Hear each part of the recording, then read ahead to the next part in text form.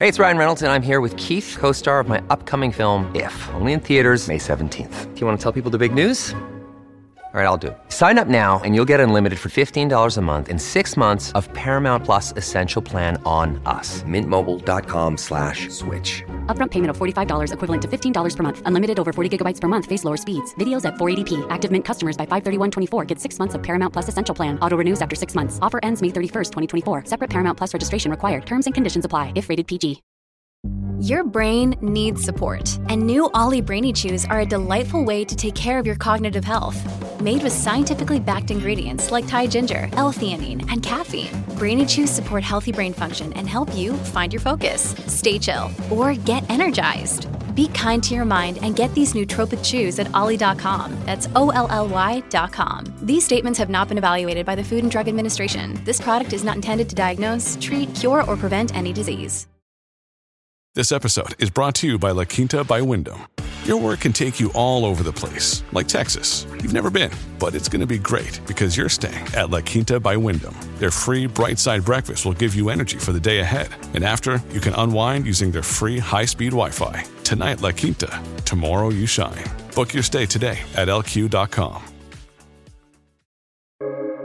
Welcome to the New Books Network. Hello. Welcome to the New Books Network podcast and the New Books and African American Studies channel on that podcast. I'm your host, Ari Barbalat. I'm honored today to be in dialogue with my guest, Dr. Christopher Stewart Taylor. He is an assistant professor in the Department of History at the University of Waterloo and associate vice president for Equity, Diversity, Inclusion, and Anti-Racism at the University of Waterloo.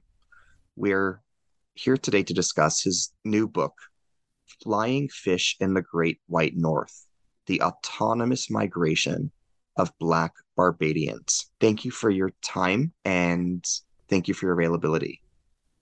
All right, thank you very much. It's a pleasure when people reach out and enjoy the book. As we mentioned, it's a lot of work that goes into this, and not just, the hours, like you're saying, in, libraries and archives and whatnot, but particularly for this book, it was a lot of myself and my family story. So I appreciate this opportunity to talk about it. Thank you. Thank you. To begin, please tell us about yourself. Where did you grow up? Can you share anything about your early life experiences? What events in your earlier life catalyzed the scholar you would become as an adult? Well, first off, I never predicted, if you asked my 10-year-old self, if A, I'd be a professor, B, I would write a book. That was never on the radar. But through the book, it was really giving me an opportunity to write a chapter in my family's story. Not just history, but my family's story. So for context, I am a second-generation Barbadian Canadian. So my parents were born in Barbados. And the book talks about how my father was a part of that Windrush generation, migrated to the UK, London, Brixton to be exact, a part of that movement, particularly around London transport from England, eventually moved to Canada. My mother was a teacher in Barbados, migrated to Canada in the 1960s. And that's really important because that's what shaped and continues to shape who I am as a person. I never really saw myself as, quote unquote, a black person, but more so as someone who lives in a Barbadian or a Bajan household in Canada. That's a very important distinction because my point of reference to black leaders or people in positions of power has always been rooted not through an African-American centric idea. For example, when we're talking about, let's say in 2008, with the election of Barack Obama, folks are talking about, yes, one of the first or the first black leaders, but myself was always like, well, we had places like Barbados, like Errol Barrow from 1966, who was prime minister. So from my understanding of blackness, has never been rooted in the space of North America per se, but really coming out of what Barbados was and continues to be. And that shaped everything about me. I mean, when we talk about, in my book, I talk about the culture of education. education has always been something that not just is important, but has been, I'll openly say, has been forced upon me. Like, you go to school and you get educated. Because if you look at my mother and my father, education has been that tool for social mobility. Mind you, my father never had the opportunity to finish school as a child, couldn't afford it. But once he had that opportunity in the UK and in Canada, you start pushing forward and seeing how education, formal education, can get you somewhere higher than you've been previously. And so that has always been my mentality, whether it is in kindergarten to grade 12 or in undergrad, eventually doing my master's and my PhD. That push that I really saw my parents go through has really defined who I am as a person. What inspired you to write this book? What do you hope readers will gain from it? Interestingly enough, when I was doing my PhD work, I had a completely different topic. I was going to learn more about myself. So second generation Black identity. So people born, particularly in Canada. And then my father actually died suddenly, right in the middle of my PhD. Boom, died suddenly. And not only did it completely shift the topic of my dissertation, and which eventually became the book, but it completely shifted, and I'll say it, my outlook on life. Before I was completely driven, like, hey, you know what? Get the PhD, go to law school, make a pile of money, live in a condo downtown, all that fun stuff that you think about when you're in your early 20s. And then it completely shifted to me thinking that when people die, that's it. Like, I don't think a lot of young people understand when someone dies, their story is gone. Yes, you might have memories of it, but if no one continues to tell that story, they're just the memory to you. That's it. And so the book actually became not just me telling his story, because I actually told my father, because he was there, and I told him, he retired. I said, hey, start writing your memoirs. I just said it. Like, just start writing down your story, whatever you remember. I had no idea he was doing it, but after he died, as you know, going through people's stuff, you find things, and he began to write it. And so it wasn't just me telling his story and my mother's story and others like my mother and my father. It became a form of catharsis. Like, I'll be honest with you, Black men in particular, Black West Indian men in particular, we don't talk about feelings. we don't talk about how loss and grief impacts our day to day. It's something that we just bottle up, go to work, go to school, and deal with it. So the book became an opportunity for me to feel, to grieve, to unpack someone's story that was very intimate to him and very intimate to me, but gave me an opportunity for the world to see. So that was really the push for it. And honestly, if no one read it, I've been fine with that, because the book was really for me and for my family. What are the primary themes in your book? What story does your book tell?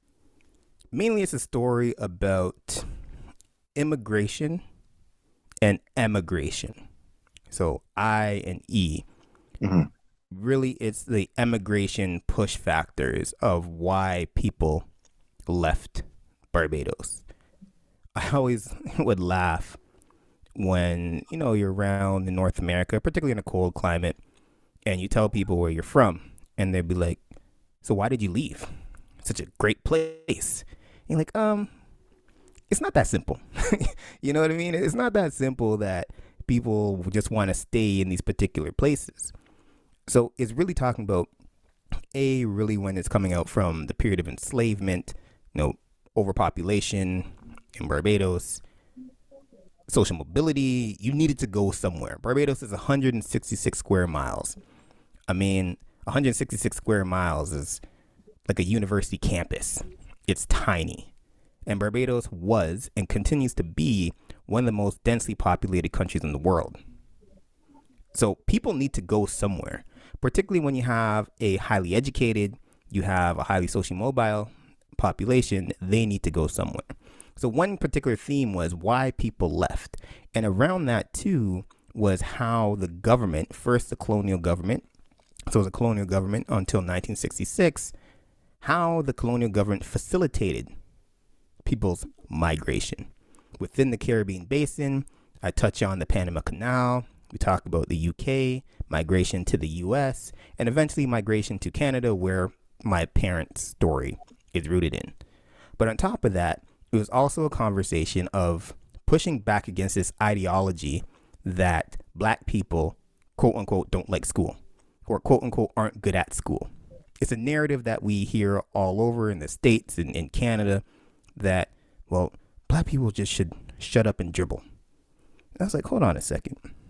These are countries who, in Barbados in particular, has one of the highest literacy rates in the world, full stop. That in the late 50s, early 60s, around the time of independence, education was the highest expenditure of government funds. Education became what I call a culture of education, a cultural birthright. Yes, fast forward to now when we start problematizing education, colonial education and whatnot. Yes, and we talk about edutocracies, and we see now with Prime Minister Mia Mottley, having this push for education does have some of its pitfalls. But you have an entire population that had access to free education, who took that access to free education and came to these countries to make them, quote unquote, better.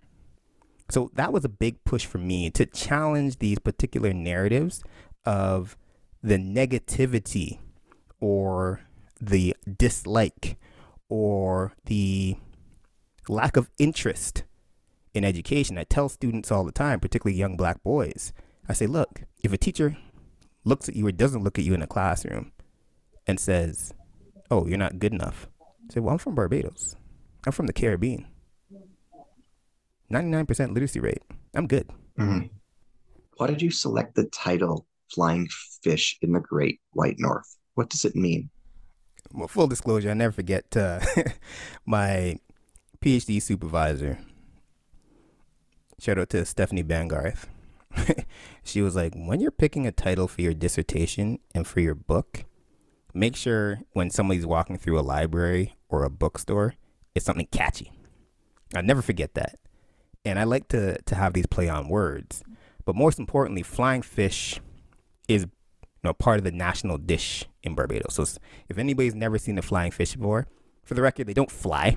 I gotta to qualify that. But if you're ever in a boat, on the West Coast, and then you see these fish gliding out of the ocean in a fantastic dish, flying fish and cuckoo and flying fish taste great. Cuckoo is like cornmeal, almost like a mashed potato cornmeal, and you have flying fish, right? Steamed fish, fried fish, baked fish is fantastic. So flying fish is representative of Barbados and the Bajans, right? And then we have the Great White North, which is the representation of Canada, the Great White North. So it's this conversation of this migration, these flying fish, these Barbadians, these Bajans in the Great White North. And on top of that, when we talk about the autonomous migration of Black Barbadians, it's challenging this idea that people, particularly Black people, just migrate just because of these pull factors from the metropole, from Canada, the US, the UK.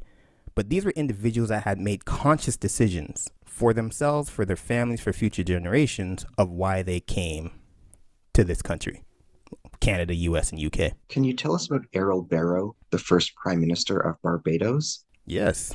I mean, this is important. I'm glad we can have conversations of people, because people don't even know this name, and particularly Canadians don't understand that someone like Errol Barrow used to rub shoulders with, as I call Trudeau the father.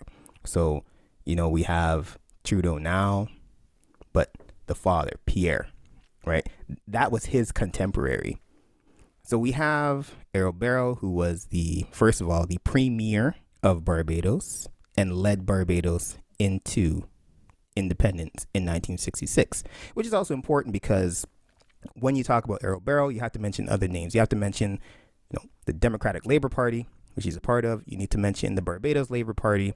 If you mention the Barbados Labour Party, which really began in 1930s, 1937, you have to mention a very important individual, one of Barbados' national heroes, Clement Payne.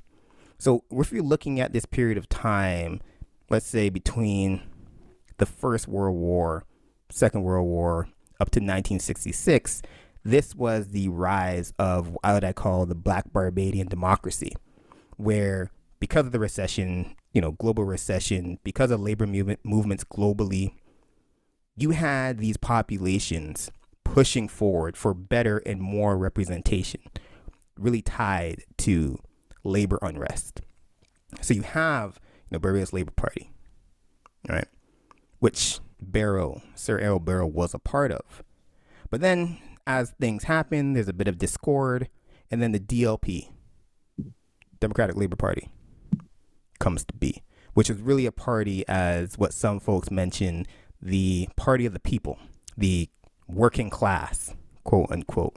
And he rose to prominence in this space, eventually leading Barbados to independence in 1966. So Errol Barrow is one of our national heroes. What were his relations like with Canada as Prime Minister?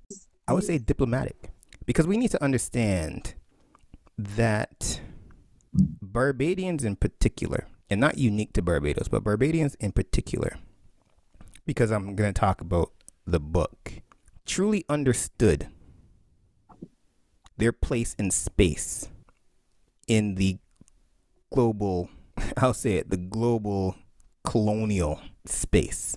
So in particular, Errol Barrow, if you look at his speeches and look at his work, and I talk a little bit about it in my book, he himself understood that Canada had a racist immigration policy up until 1962. And he knew that Barbados had a quote unquote surplus population that needed to migrate. So he himself would come to Canada and push and challenge racist immigration policies, say, look, we know what's up. We know what's going on. We have a highly educated population, particularly of Black women, who deserve and who could help and who could support this country to move forward. And one of those angles that they really took, and not just Barrow, but others in Barbados, really had the push for the domestic scheme in 1955. Really understanding that with this domestic scheme, where, in the first iteration, as you want to call it, and they had other forms prior to 1955, but really the starting point, where 100 Black women, from Jamaica, Trinidad, and Barbados, had the opportunity to come here, to Canada, as domestic servants, or what we call live-in caregivers or nannies, whatever term we want to use today. And governments like Barrow used to come and say, look, we know this is de-skilling who you are. We understand that. We know you're highly educated. We know you're professionals. We know you're teachers. We know you went to school, post-secondary education. We understand that. But we also understand that these governments, like Canada, will not allow you to come based on your quote-unquote merit. But they also knew who these women were. And folks like Barrow would say, look, you need to come and be ambassadors for Barbados.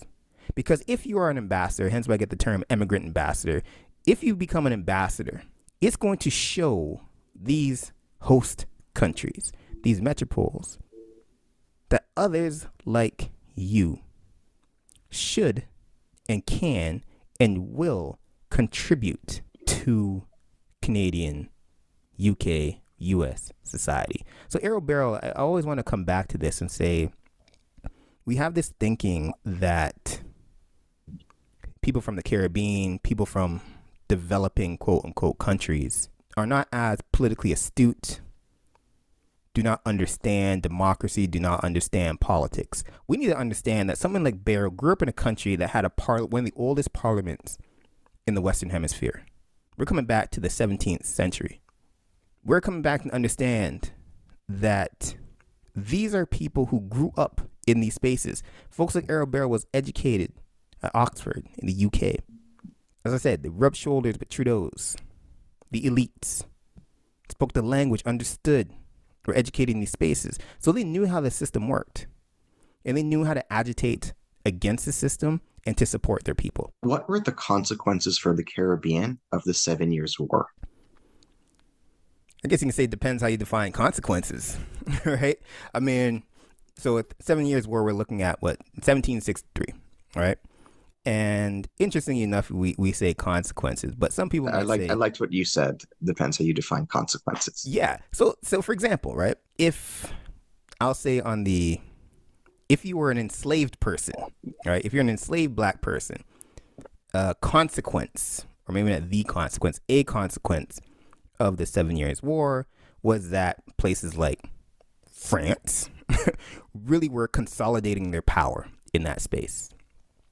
If you're a Quebecois, a Francophone Canadian in Quebec, the consequence of the 7 Years' War was English, British domination.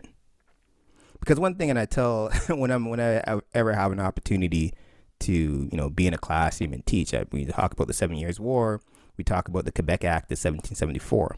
And I say, hey, imagine 200-300 years ago. So when we talk about consequences, I was like, imagine 200-300 years ago. You're in a war, people fighting, because we got to understand, 7 Years' War happened in North America, also happened in the UK, in Europe. It's going all over. Global world war, quote unquote. And I say, imagine you lose. So you're the French and you lose. And you're at the negotiation table and Britain's like, yeah, you know what we want? We want Guadeloupe. Guadeloupe is like the same size of Barbados. I don't know any listeners here have been in Guadeloupe. Beautiful island, French Caribbean, gorgeous. You're like, we want Guadeloupe. And France is like, ooh. Nah, you can have Canada. Literally, like, you could just have Canada. Because at the time, we need to understand, 17th, 18th century, because of enslavement, because of sugar, places like Guadeloupe, Haiti, Barbados, Jamaica were arguably some of the richest colonies in the world. They're arguably priceless. So the consequence on two sides is the reverberations that we feel today in places like Canada and Quebec with the Quebec Act of 1774. You have this English domination. Now England and Britain are taking over Quebec, Canada. On the Caribbean side, it's the consequences. Hey, we're here for slavery, period. We're here for sugar. And we're going to do everything in our power to keep our hands on these colonies to ensure that we continue to make money. And it's important for folks to understand how Barbados plays into this as well, because during the 17th century, Barbados was, if not one of the richest colonies, period, because of sugar. And that's in the 1600s. And so we need to understand that, we see these islands and you go on vacation, all inclusive and do all that fun stuff. But during this period of time, this colonization period, this period of enslavement until 1834, these places were literally factories of death. Life expectancy is like 18 to 21 years old, period. All for sugar, which was a luxury, period. Can you tell us about Nancy Grigg? What was her role in the Busa Rebellion? This is important too. And I mean, when we talk about history and black women's history and slave revolts or rebellions, and if you ever have opportunity, so this is my shameless plug for people to visit Barbados. Shameless plug. If you ever go to Barbados and you're coming down almost not really the middle of the island, but one of the busy intersections of the island, just a bit north of town, Bridgetown, you're going to see a statue of Bussa, so Bussa. And the Bussa Rebellion was arguably one of the most important rebellions or revolts in Barbadian and I argue Caribbean history. So that was 1816, the Easter Rebellion. And this was a revolt where there were rumors, because I think a lot of youth nowadays forget that there was a time when we didn't have internet. There's a time when we didn't have phones. There's a time when information only got passed by ship, and it took months and sometimes years for information to pass from one place to the next. So we have in 1807, we have the end of the slave trade. So the slave trade was abolished. So no longer could European countries take, and what a colleague friend of mine called Anthony Morgan calls displanted, so displaced and planted people in the Americas. So displaced and planted, displanted from Anthony Morgan. No longer could you take people, but you could maintain the populations that you have on your plantations. You could do that. So after 1807, there's these rumors of, wait a minute, you ended the slave trade, but I thought that meant you're ending slavery. So enslavement, but that wasn't the case. So you have people like Bussa and Nanny Griggs, in particular, coming back to Nanny Griggs, who organized these slave rebellions to fight for their freedom. It's important for us to understand that this was a black woman who fought for the freedom of others. We always have this narrative that, particularly when you look at the states, Denmark Vesey, Nat Turner, those folks, there's always men who push forward. But we need to understand that someone like Nanny Grigg organized, supported the Bussas, the freedom fighters for freedom. What were Prime Minister William Lyon Mackenzie King's attitudes regarding color and complexion? How did these attitudes impact his immigration policies? I know when we throw around the word racist, people get their backs up, right? But he was a racist. There's no other way to cut it. You can go, for example, so he's one of the longest serving prime ministers in Canada. He's around the Second World War period. You can go online, look at his diaries, and he openly states that this is a white man's country. Period. And he reserves the right, to exclude anyone based on race and color. Period. This is not me, applying a revisionist lens of Canadian history or, the dog whistle politics of critical race theory and, me twisting history and the truth. I'm just stating historical facts. And what's important for us to understand about his stance, again, you could say he said openly, this is a white man's country and he deserves the right, or again, reserves the right and deserves, I could say, to exclude whomever he wants based on race. But it's important for us to understand he was representative of Canadian society at that time.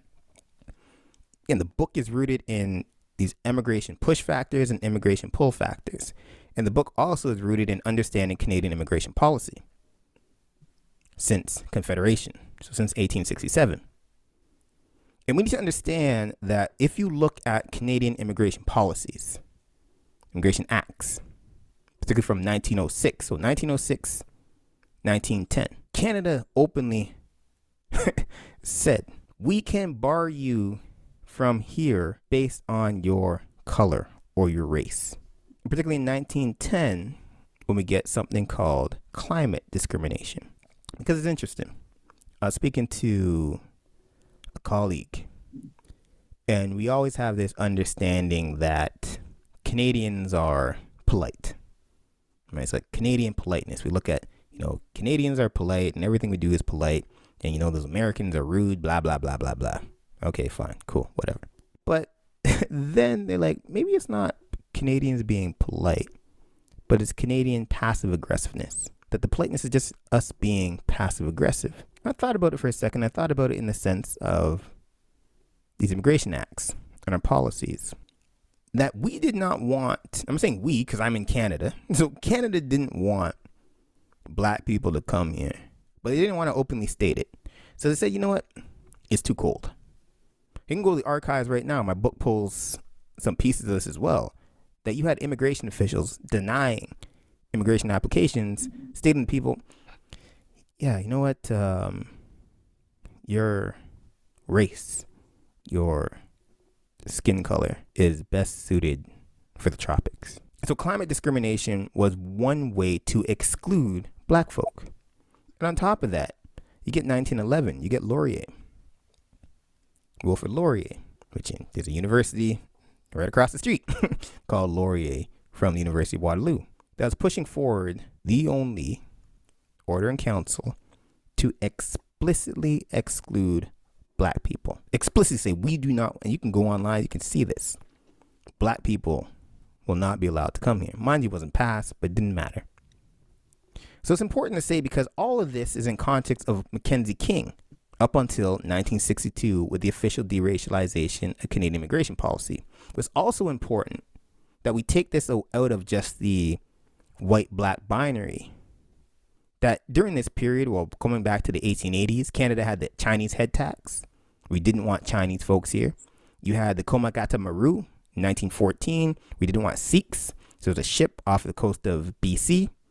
Did not allow Sikhs to come here. And they called the Continuous Journey Act, that in order to come to this country, you had to take a boat directly from your point of origin. Again, this passive aggressiveness. Canada openly knowing that there is no ship coming from the Indian subcontinent directly to Canada. You had to stop somewhere. So you couldn't allow people to come in here, period. And so this is important for us to understand. All this is happening on top of all this. We need to understand that in the late 19th century and then the early 20th century, you have the creation of the RCMP, the Northwest Mounted Police, that were specifically created to displace indigenous communities for European settlers and for white American settlers. Canada was openly trying to settle the West. So the prairies, Alberta, Saskatchewan, Manitoba, at this time. So Canada was like, no. The police force, when we talk about policing, was created to exclude and displace and marginalize indigenous communities for European and white settlers. So we need to think about all of this to say, yeah, Mackenzie King was a quote unquote racist, but he was reflective of what was happening in Canada at this time. On top of all of that, this is where we get the push and the proliferation, I should say, of residential schools of indigenous kids. And this is a period that Mackenzie King is stating. It's not just we don't want black people. We want this to be a white man's country. Because we also need to understand that women weren't, well, white women, I should say, weren't legally and constitutionally seen as people until the early 20th century. So all of these pieces are coming together to say, hey, Mackenzie King could have been anti-black, but he was just pro-white nationalist. Full stop. So that's exactly it. We're talking about 1906, 1910. This is a period that these folks were in power, right? That this country is for and only for white people. But here's the interesting thing about this, though. Because if you look at the immigration acts that they were pushing out in 1906 and 1910, it wasn't just about race. These immigration acts were ableist, that if someone had a disability, you had the ability to bar them. It was rooted in eugenics, that there's a certain type of Canadian that should be here. It was rooted in, and you could say, when we talk about now in the 21st century, about temporary foreign labor and temporary foreign workers, it was, yeah, we don't like these quote unquote non-white folks to be here, but we need their labor. Similar to look at the Chinese head tax, and there's different iterations of it throughout the years. They specifically didn't want Chinese women to come here. The argument being, if Chinese women come here with Chinese men, they're going to settle here, they're going to have babies here, Here's the story. So for them, when you look at Harris, when you look at Mackenzie King, when you look at all these folks, they're all a part of the same, for lack of a better term, ideology that Canada is specifically here for white men. And again, it's also important. I got to say this. It's also important that these pushes, for lack of a better term, were not isolated to Canada. If anybody has an opportunity to watch the movie Gallipoli, you may have watched it in school, you checked out Gallipoli, Australia's involvement in the First World War. You watch it, you're like, okay, cool. There's a particular actor in it now. I'm not going to say the name, but before that person was famous, blah, blah, blah. And then you start really learning about Australia and Canada during this time. And one of the war pushes, and the national pushes for Australians, so white Australians, very important, European Australians, was to give birth to white men. Because they knew, and this is important to understand, the war effort for Australian women wasn't to go out and fight in trenches and get mowed down by machine guns. It was to have more Australian man babies. And I say this because it all fits into this English British Commonwealth sensibility that these settler colonial states, Canada, Australia, the purpose for people there was to populate the country with whiteness and displace indigenous populations. However, understanding that you need to bring in non-white populations to build and grow and support the elite of what is whiteness. So it's very important to have those two comparisons moving forward there. What contribution does your book make to Black Canadian history? I'm not even going to say it's a chapter in Black Canadian history. I want to say it's a footnote. I want to say that this is one story of many stories that have yet to be uncovered or researched. Because the big thing for me with my book is shifting, and Jim Walker, one of the preeminent scholars in Black Canadian history, talked about the 5 allegories of the creation of and the writing of Black Canadian history. Talk about Black victims, Black objects, Black survivors, so on and so forth. And I wanted to shift this narrative that Black stories always have to be defined by negativity of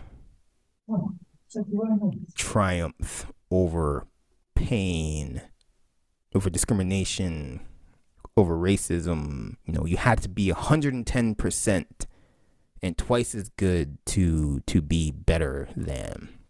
I wanted to move away from this idea that there were just a handful of Black people that made change. I want to move away from, and I'm not disparaging folks like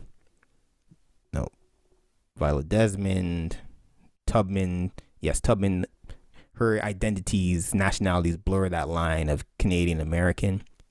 I wanted to create more stories of quote unquote ordinary people who made contributions in classrooms, on buses, in stores, in homes, that made these contributions to make Canada what it is today.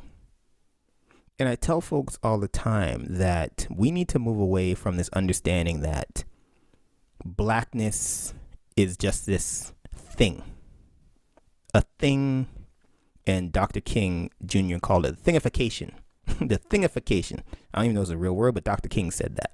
The thingification of Black people, that were these objects, these things. And I want to infuse and ignite and create a platform of regular folks who made real contributions to who we are. Because my book, I talk about my mother and my father, but I also highlight quite a few other quote unquote ordinary Barbadian Canadians, educators, that people have no idea who these names are, but who made fundamental changes to who we are as Canadians in Canadian society. So for me, I see this as a footnote that people that, would read it and say, hey, I want to do more on this. I want to learn more about this. I want to amplify. I want to tell my parents' or grandparents' story, or I want to write down my own story. Because we think, now with a focus since May 25th, 2020, that everyone's talking about Blackness and everyone's talking about race. But it's not true. It's not true. We are far from reaching a point that our stories are equitably represented. Can you tell us about Cyralene Taylor? What is notable about her? Can you describe her significance? Yeah, well, long story short, Cyralene Taylor is my mother. Cyralene Taylor is my mother. And again, coming back to what I said earlier, that when people die, their stories die with them. And after my father died, I pushed my mother to start writing her memoirs, start writing and telling her story, because she has a lot of stories, right? One thing, you talk to anybody, older generations or elders, they will talk for days and days and days. And some of the stories might seem boring to you and for younger people, but once you start connecting dots, you think to yourself, how did you do this? So for example, again, context for younger people listening to this. There was no internet, right? There was no cell phone, none of that. And my mother grew up in a place was born in a place called Ellerton, St. George. So St. George was and is to this day basically the breadbasket of Barbados. Fertile, many plantations and so on and so forth.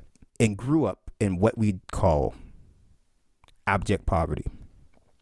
No running water, no electricity, none of that. And to hear her tell her story of where she came from and having that opportunity to go to school for free, because the government, as I mentioned before, the government pushed free elementary, secondary, and then tertiary, so post-secondary education for Barbadian citizens. To see how her opportunity to excel in the classroom took her from one place in Ellerton, St. George to Toronto, Canada, as a principal in an elementary school here. It's critically important for us to understand that you didn't have to be Errol Barrow. You didn't have to be Nanny Griggs. You didn't have to be Tubman. You didn't have to be Desmond. You didn't have to be all these famous names we hear about. But they're regular, quote unquote, people who made these contributions. And for me, speaking about my mother, it's that I had the opportunity to appreciate what she had to do to get where she is. And for me, it puts into context of where I am and what I have and how far I can go. And it also puts into context courage. I mean, my mother was a young woman who left Barbados, never left the country before, got on a plane, saw a newspaper ad. Said, we need teachers in Canada. Cool, awesome. Got on a plane as a young woman, flew to Montreal, didn't know anybody. Got a ride from someone from Montreal to Toronto on the weekend and started teaching on the Monday. You think about that for a second and say, wow, could I do that? And the answer is no. And so for me, it's very important to document these stories that others can begin to learn. And most importantly, others can begin to tell their own stories and challenge their family members to tell their stories as well. Who is Austin Clarke? Can you describe his ideas and share some perspectives from his writings? Why is he noteworthy? Growing Up Stupid Under the Union Jack, one of his big time books, or The Polished Hoe. So Austin Clarke was, and is, I should say, passed away recently, was one of Barbados, and I'll say one of Canada's preeminent writers, poets. And I mentioned Growing Up Stupid Under the Union Jack because the thing I like about his book, because I used it and I pulled it out in my book. And Growing Up Stupid Under the Union Jack, you could argue, is a kind of a memoir, of youth growing up in Barbados. And it was a critique of the education system. It was, okay, so we're going to school under this British system. They're teaching us everything about Britain, kings and queens and snow and all that fun stuff. We have to do the 11 plus, so an exam that you take at 11 years old to determine what school you're going to go to, if you're going to become a civil servant. And if we learn about Frantz Fanon, becoming a civil servant during, this colonial or post-colonial or neo-colonial period was the pinnacle of colonial subjects, to be a bureaucrat. And he was like, what am I learning for? what is the point of doing this? And we could talk about his work again, The Polished Whole. We could talk about his other scholarly works, his writings and what he did in Canada. But for me in this particular space was his interrogation of the education system in Barbados and how that created, and stealing a term from Fanon, black skin, white masks. So it's an interesting comparison between my reverence for education and the British colonial education system. But at the same time, you have someone like Austin Clarke saying, for what? Why? What purpose? I literally grew up stupid under the Union Jack. Can you comment on parallels between Barbadian Canadian experiences and those of Grenadian Canadians, Trinidadian Canadians, and other communities of Caribbean Canadians? For example, what were the similarities and difference between the experience of Jamaican Canadians vis-a-vis those of Barbadian Canadians? All right, how much time do we have? No, I mean, that's it's a complex question. So I'm going to go very high level, right? And then root it down. So one of the issues that we have, it's from the outside looking in. So I'll say from a North American perspective or European perspective, that first of all, everyone in the Caribbean is the same. If you're black, you're from the Caribbean, you have very, not just similar, but the same experiences.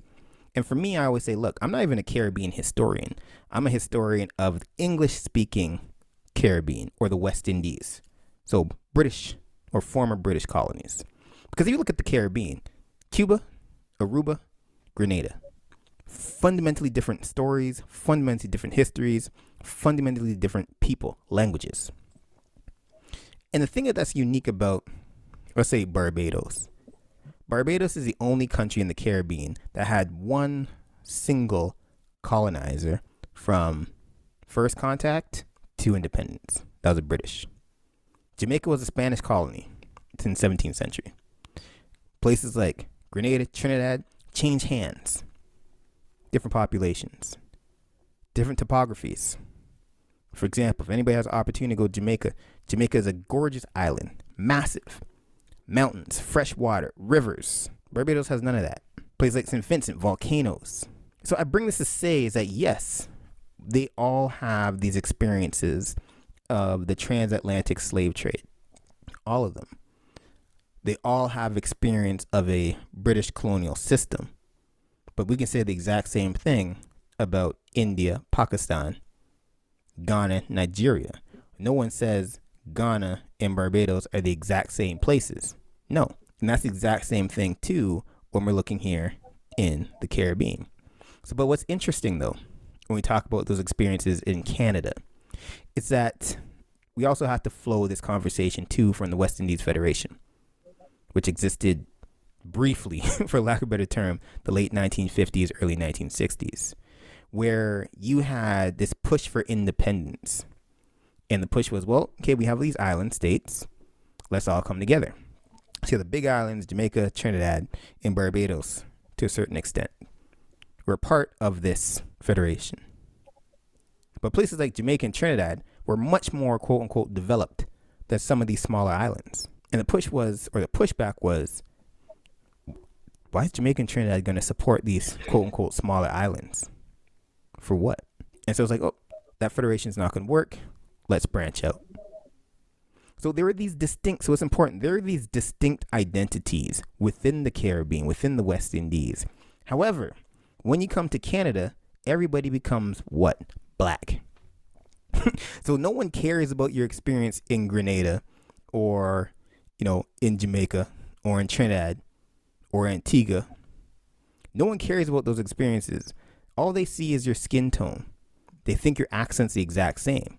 And so there had to be basically a mental shift when you come here to not understand your island identity or your national identity, which how people are defined as, because across the Caribbean, most people are black.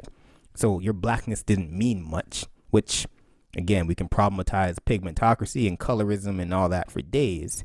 But when you come here, people see you as black. And on top of that, since one of the big pushes and one of the first waves, really when you're starting pushing into the late, after 1967, the point system, the first wave or larger wave of black newcomers were from Jamaica. So then everybody fits, and then now everybody has to fit under this Jamaican umbrella. If you're from the Caribbean, you're Jamaican. Doesn't matter if you're from Barbados or from Grenada or from wherever else. It fits under that. So is this challenge of we have distinct identities, we have distinct histories, but the Canadian state was saying, well, you're all black. So whatever. Can you describe the importance of the Negro Citizenship Committee and the Negro Citizenship Association during the period of time you examine in the book? This is important to bring up Donald Moore. So Don Moore. So Don Moore was the head one of the leaders of the NCC and the NCA. And it was Don Moore who came from Barbados before, they were looking at the 1910s, before the deracialization of Canadian immigration policy, that he was one of those folks who were able to come here under what Canada called exceptional merit. So if you were exceptional, you could come to this country. He's an entrepreneur, but he also understood in the 1950s, he pushed Parliament.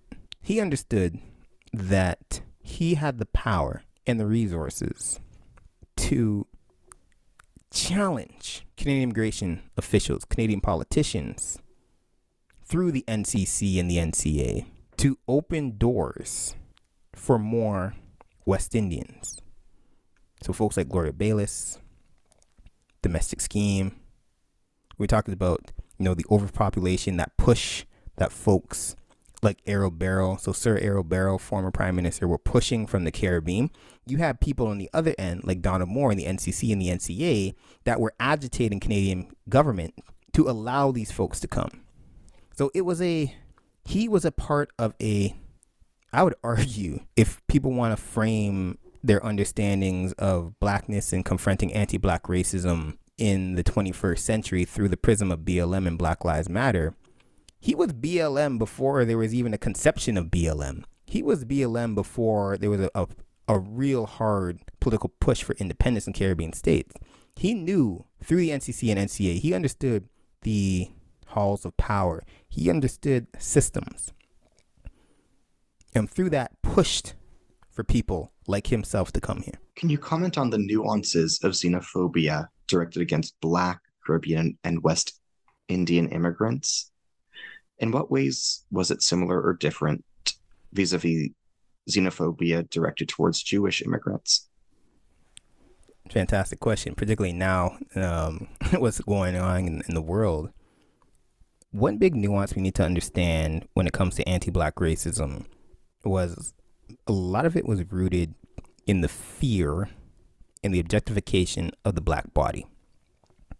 One thing we don't talk about is that enslavement and colonization, I'm going to speak specifically over Blackness right now, but I'd argue across indigenous populations, was rooted in the sexual oppression and sexual dominance of white men over non-white women. Because let's think about it for a second.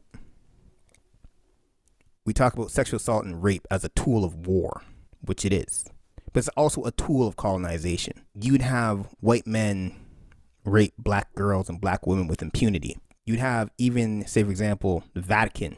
We talk about indigenous populations in South America, Latin America, saying, well, you know what? You're not really committing adultery because these women aren't real women. So you can have relationships with them and your wives back in Spain or the church, the Catholic Church. It's like your wives back here is whatever. It's not a big deal.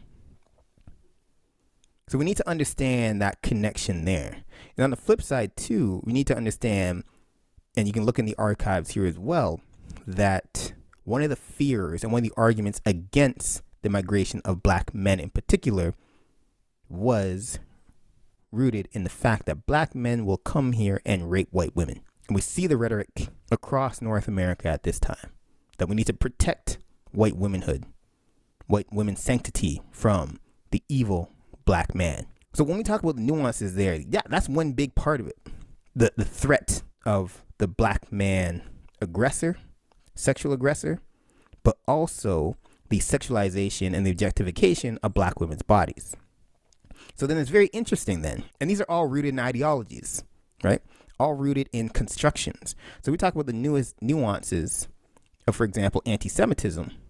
And we need to understand too that during the mid-20th century, there was core relationships with Jewish communities and black communities. If anybody does any research on, sit-ins in places like Dresden, Ontario, that was Jews, Jewish people, black people together, working together. And people don't understand that. If you look at, say, for example, when you talk about the period in places like Harlem, the only people that black people could rent places from were Jewish communities.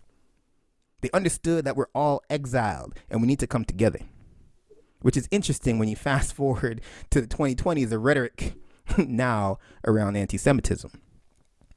And again, we talk about anti-Semitism too. We need to really understand a lot of it is rooted in the Diacetyl lie that Jewish people killed Christ. So this is why we hate Jewish people. Whoa. Okay. And so we start thinking too, well, the curse of Ham in the Bible, that the Bible says that because of what happened in that tent, black people will forever be enslaved. So these are the nuances, and it's unfortunate because in the age of 280 characters on Twitter, we can't have these nuanced conversations to say, hey, a lot of what we're coming from and a lot of the conversation we're having is rooted in thousands of years of social constructions and ideologies that have become reified. And then we miss out this period again, particularly in the mid-20th century, the relationships between Jewish communities and black communities. And then we fast forward 70 years later, and it's like, whoa, wait, what's going on?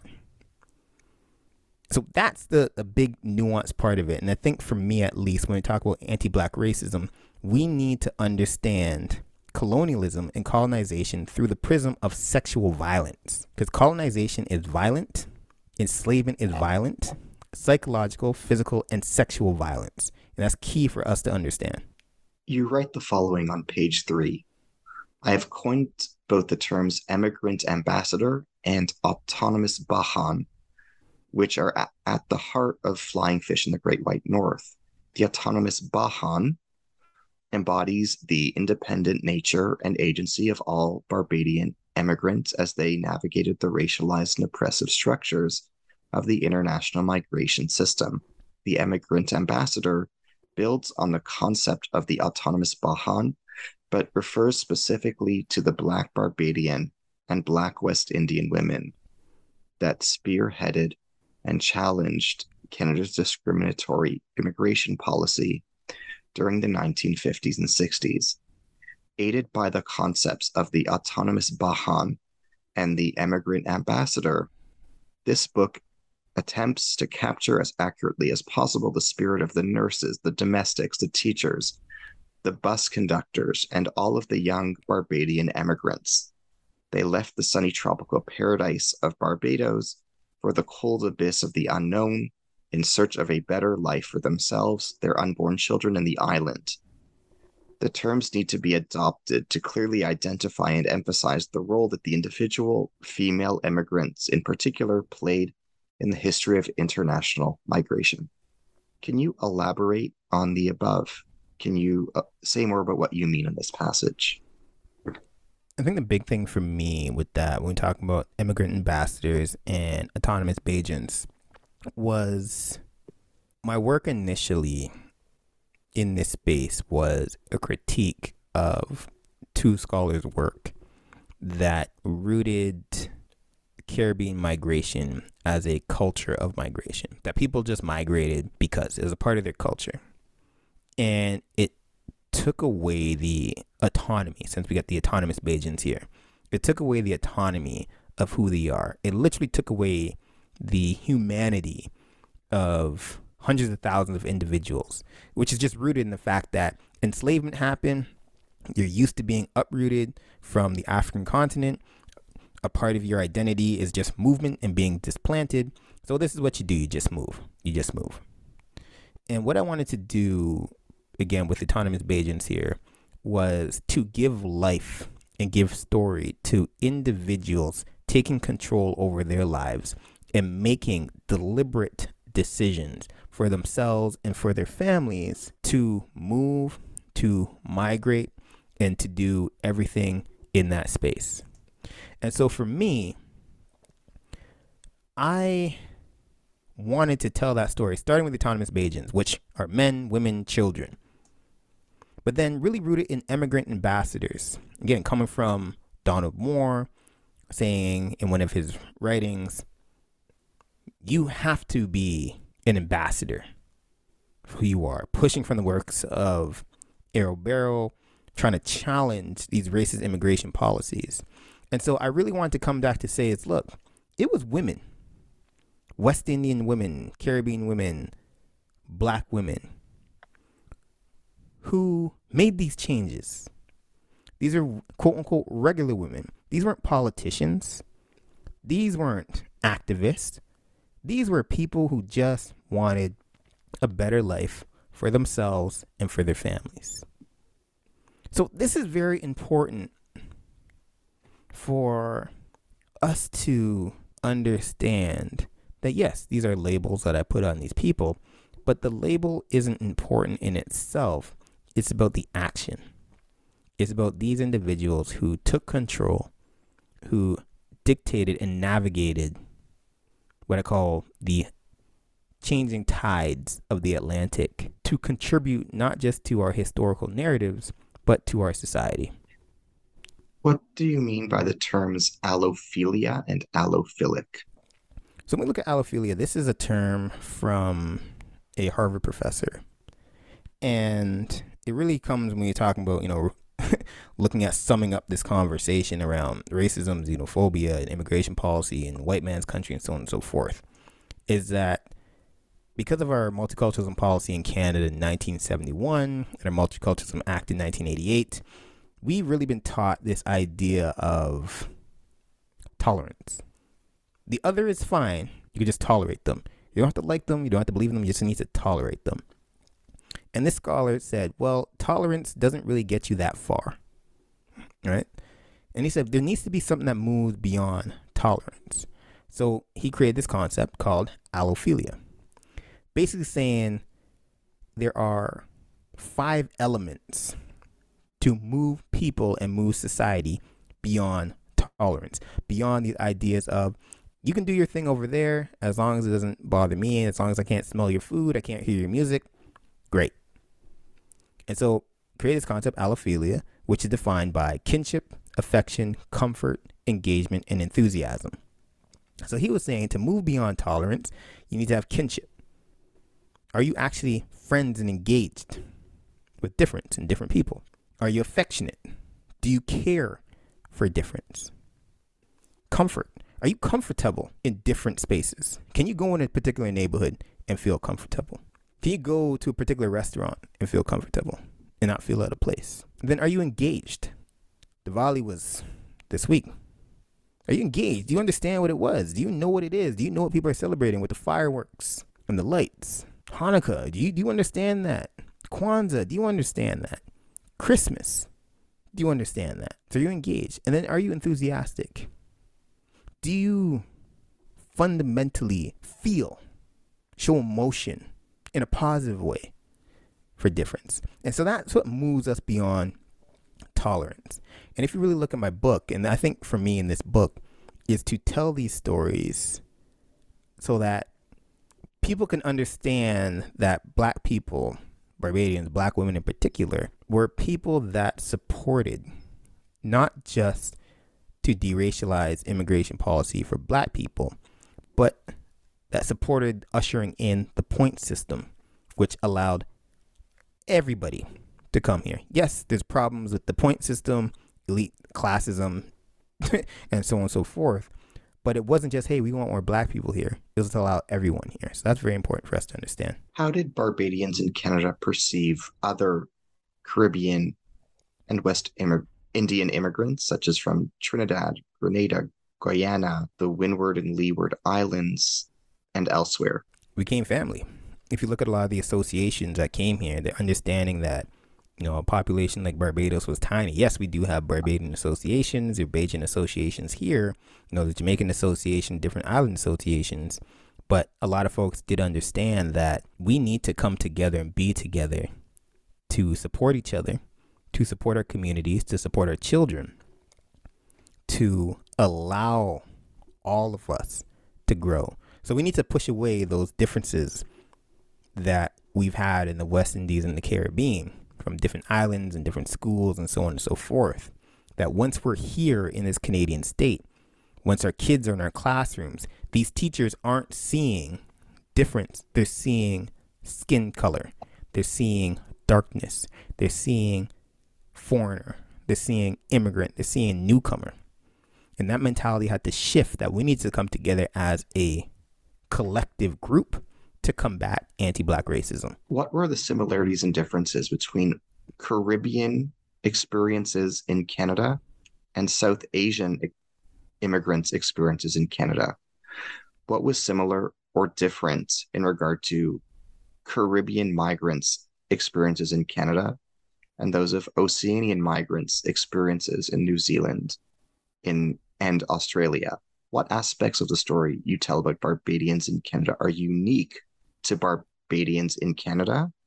What aspects of the story you tell can be fruitfully compared with their immigration experiences in the history of the British Empire and Commonwealth? That's a good question. And I think one of the key pieces is that if we're looking at these experiences, we need to shift the narrative to say, okay, well, what is the relationship within the quote unquote Commonwealth of these different looking people across the globe towards the metropole, so towards the UK? And one of the roots and where my research is now going into is the understanding of colonial education. So no matter where you were within the Commonwealth, you were educated in the British system. You were learning English. You were not learning who you were. You were learning that your indigenous community and your indigenous self wasn't as good as a metropole. And this is important, and I mentioned before when we're talking about Australia. The settler colonialism that we see in Australia is similar, not analogous, but similar to the settler colonialism we see in South Africa, the settler colonialism we see in Kenya, the relationship between South Asians and Black folk that we see, again, not the same, but similar to what we see in Uganda and Tanzania, that we see in Guyana and Trinidad. And so I'm bringing these pieces up to say, yes, while these experiences aren't exactly the same, there are similarities. And if we can understand the similarities, then we can come together to confront and challenge racism and prejudice and xenophobia as a united unit. And not to say, hey, my experience is better than yours because I'm from Barbados and it's the only place that was colonized, from beginning to end by one colonizer. It's not to say that. It's to say, look, if we're all trying to live in a society that is much more equitable, that we don't focus so much on race and difference, we need to start speaking to each other and saying, hey, I went to school here in Melbourne, Australia, and yeah, I was removed from my family, particularly when we look at Aboriginal peoples in Australia or Indigenous peoples in Canada. We look at residential schools, very similar. We look at mission schools in somewhere like Nigeria, very similar. You're removing kids from their homes to learn British ways of customs and not learn about themselves. So if we start having that relationship and talking to each other, then we can look at lessons learned and best practices to move forward and confront the same issue, which is colonization and colonialism. As we bring our dialogue to a close, what are you working on now? What are you working on next? Can you share with us your present research? Really now it's really getting into work on, colonial education, which I already started in the book. I'll talk about in the book, but when I wrote the book and started the book, your thinking changes. There's pieces in the book that, even when I mention, terms like female, we don't use that language anymore to women.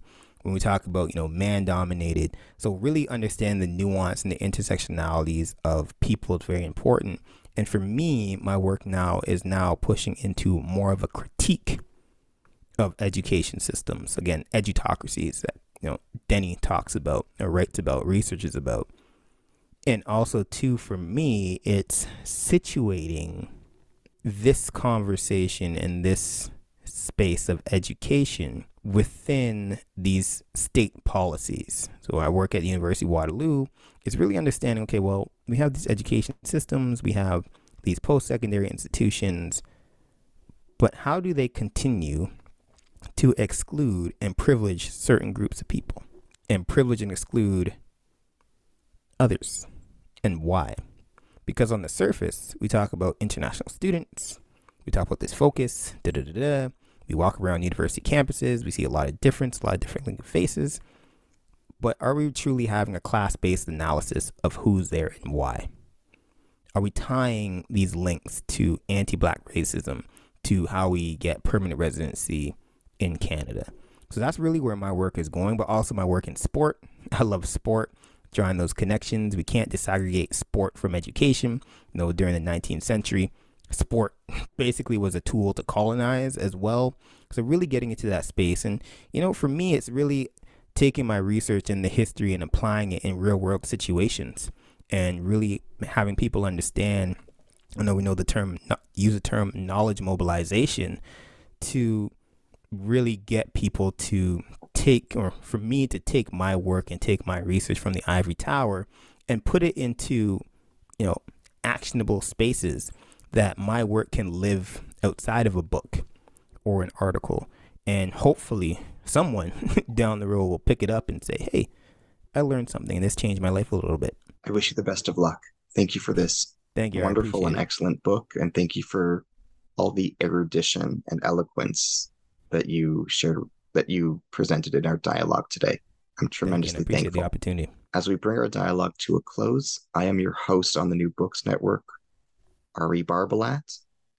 I am delighted to have been in conversation today with Dr. Christopher Stewart Taylor. He is Assistant Professor in the Department of History at the University of Waterloo and Associate Vice President of Equity, Diversity, Inclusion, and Anti-Racism, also at the University of Waterloo. We have been discussing his new book, Flying Fish in the Great White North, The Autonomous Migration of Black Barbadians, published by Fernwood Publishing, 2016. Thank you wholeheartedly. Thank you. I appreciate this, everybody. Thank you so much. Thank you.